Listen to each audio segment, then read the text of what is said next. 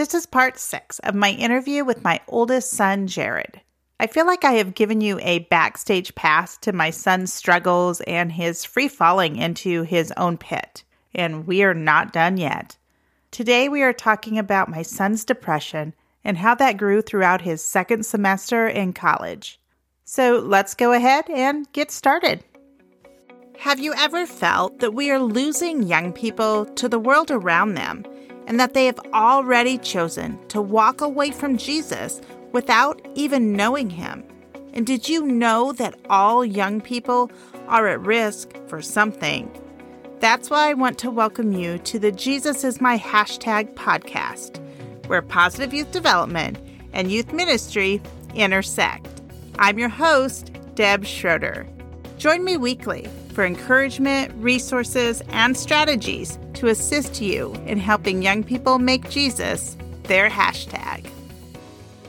Welcome back. We have spent the past 5 episodes in an interview with my son. If you have missed any of this interview, I do want to encourage you to go back and listen to episodes 26 through 30. We have been looking at drinking, drugs, defiance, and depression. We pick up with Jared during his second semester of college after having gone cold turkey off his antidepressant medicine.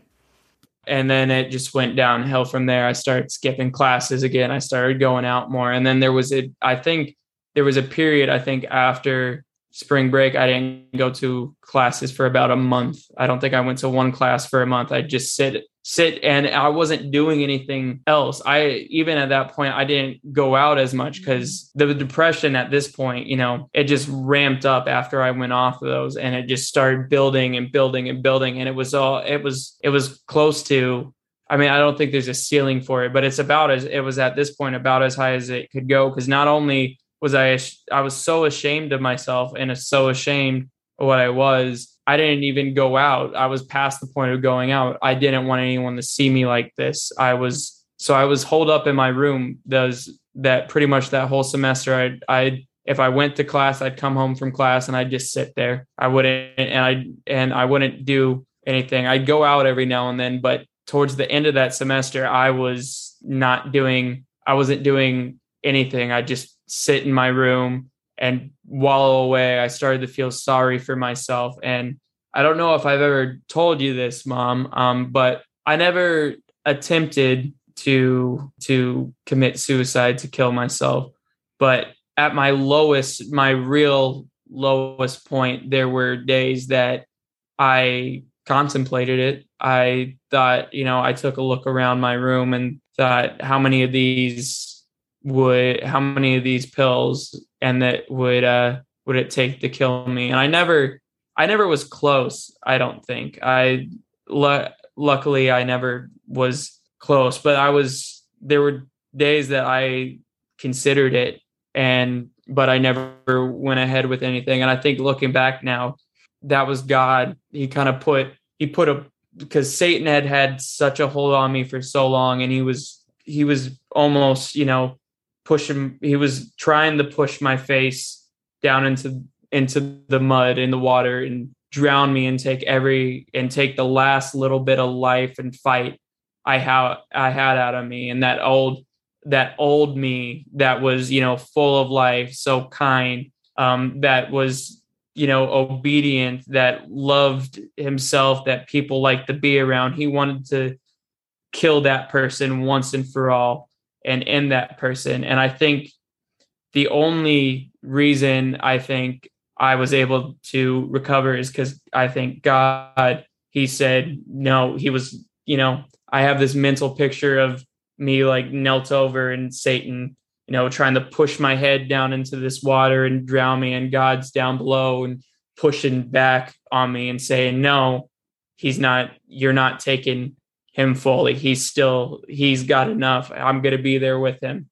And at the end of that semester, so it didn't end well. It didn't end. It ended well. Worse than the first semester. I think my best grade was I somehow got a B+ in one class, and that was about the only class I went to. But also a little thing called Quizlet helped on Right. the exams. So then at the end of that semester, so before we say what all happened there, we saw that we had that glimpse of him at the beginning of the semester and him excited. And we could just see the more we talked to him after he'd gone off it, we didn't know he'd gone off it at that point. We could just see this like decline, and you could feel him sinking, and you could see it. The tone in him changed. His willingness to talk to us changed. And, I just knew he was struggling, and so did your dad. And all we could do at that point was pray. We'd gotten him, we'd encouraged him. I think I'd even called a counselor down there to try to get you to go talk to the counselor. Like, we put all these things in place, and he just wasn't ready for it. And that was so hard as a parent to be that helpless. And we'd been helpless with him for how long and how many different scenarios. And, you just, again, is this the rock bottom? Is this the rock bottom? And I think that I didn't share the story with tons of people, but those closest to me knew, and they were praying, and that's all we could do was pray for you. And at the end of that semester, we said, no, you're coming home. And that did not make Jared happy. No. Did not make him happy. He was so angry when he came home, but we said, no, you've wasted a year academically. You are so low. You lost scholarships from that, all those pieces. He was on probation. He'd passed just enough to, I think, get into the fraternity, but you were on probation academically, however that was. But, at that point we said, no, he's coming home. We need to pour into him. He needed to also say, this is our bottom line. You have to figure out if you're ready to get it together or not. And so we gave him the choice that he could come to our house or not. We knew he had nowhere to go. And not for lack of trying, though. I was, I didn't make a considerable effort because I knew I was, at that point, I looked at myself as kind of hopeless and not like, well, there's nowhere else. I ended up being like, there's nowhere else to go. I guess I'm going to have to go here. And it was scary because what would have happened? Like it was scary, one, to bring him back into our home. And at this point, our foster son was no longer with us, but it was so scary to bring him back into our home, not knowing what it would look like with you around your brother and sister. And to know he was angry. And then at the same time, we'd seen like the depths. We figured out the depression. Like, he was so depressed mentally, emotionally, that physically he couldn't get himself out of bed. He didn't have energy. He didn't have motivation. He couldn't do anything. And like, to see that in your child was so hard. And again, right, as a parent, you can sit here and think, what a failure you are because this has happened. And, that's what the enemy would whisper to us, that we were failures and we didn't know how to raise our kid and help our kid. And honestly, God gave us the strength to say back to the enemy, these are his choices. We have tried to encourage, we've done the things, we pushed him, we said, no, now at this point, he needs to come back into our home so that he can get stabilized. Yeah. And I think that summer there were a lot of growing pains there, especially because I was just working, which was really good because I think at the beginning I didn't have a lot of motivation. And then towards the end, I started to get that motivation. I was going to work on time. There were a couple of days I tried to skip work and you got my butt out of bed. So and there were growing pains. We had plenty of 2-on-1 conversations, you, Dad, and I think. But the end of that fall semester, by Christmas, he was in a better place. Yeah. He was hopeful, and he was talking about heading back to school. And, that was hard for us. Do we let him? Do we not? Is he ready? And, my husband and I were in counseling at this point, trying to just help us. All the grief and the loss of our parents and our foster son and all the struggles with Jared, we were in some professional Christian counseling to help us figure out. And I just remember the I remember I didn't think he should go back because I hadn't thought he should have gone back the second semester. And Tom thought he should go back, and he wasn't for the second semester. This next semester, we weren't sure. But I remember the counselor asking us, if you don't let him go back, is there always going to be a what if? Do you give him this other chance? Because you have seen growth. Now, had we not seen growth, that probably wouldn't have been the same conversation. Well, I could imagine it was hard because even that, like I said, there were growing pains, and I remember that semester I went up to, a different university to visit my friends, and I ended up getting an MIP at a bar that I snuck into underage. And then also that semester, I went back to Iowa State, where I currently go to college, and I had been, and I met up with, my fraternity friends that week, and I stayed with them. And it was like the old me took over again, and I got really drunk and made some stupid decisions. And I ended up getting kicked out of the fraternity for that. And I think after that, there were still more growing pains, but I think at least for me, by, November, December, I looked at myself in the mirror, because there also was a little bit during that time, I was really scared to go back because I didn't want to go back and then have everything else that had happened. I was afraid it was going to happen again if I didn't have, you and Dad for that, support system to help me get through that. And I think by November, December, I was really ready, because I remember for you, I had offered, I could take some online classes in the fall, and I straight away turned them down and said, I don't want to take any classes, even if they're online that fall. I don't think I'm ready for them. And then I remember by December, I was like, okay, I'm ready to go back. I'm ready to try this. And I ended up going back. I was in a dorm with a crazy roommate who's not That's really a whole different podcast. Super important.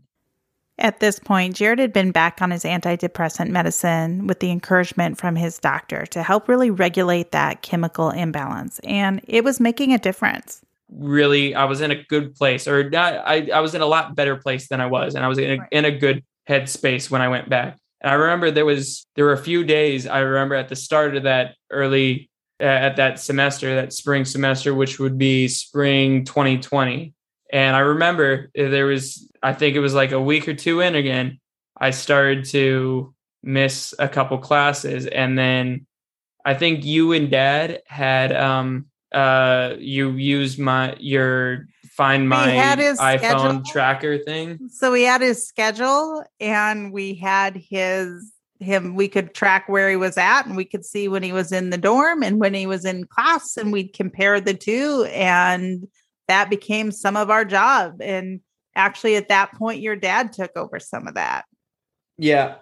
And after those 3 days where I had missed some classes, I remember you guys called me and you whipped me right back into shape. And then I don't think I missed a class the rest of that semester, at least until, COVID happened, and then we had to go all online. But I ended that semester really strong. I got finished with a 3.5 semester GPA. I had most of, if not all, my classes were retakes of classes I had failed the previous semester or two.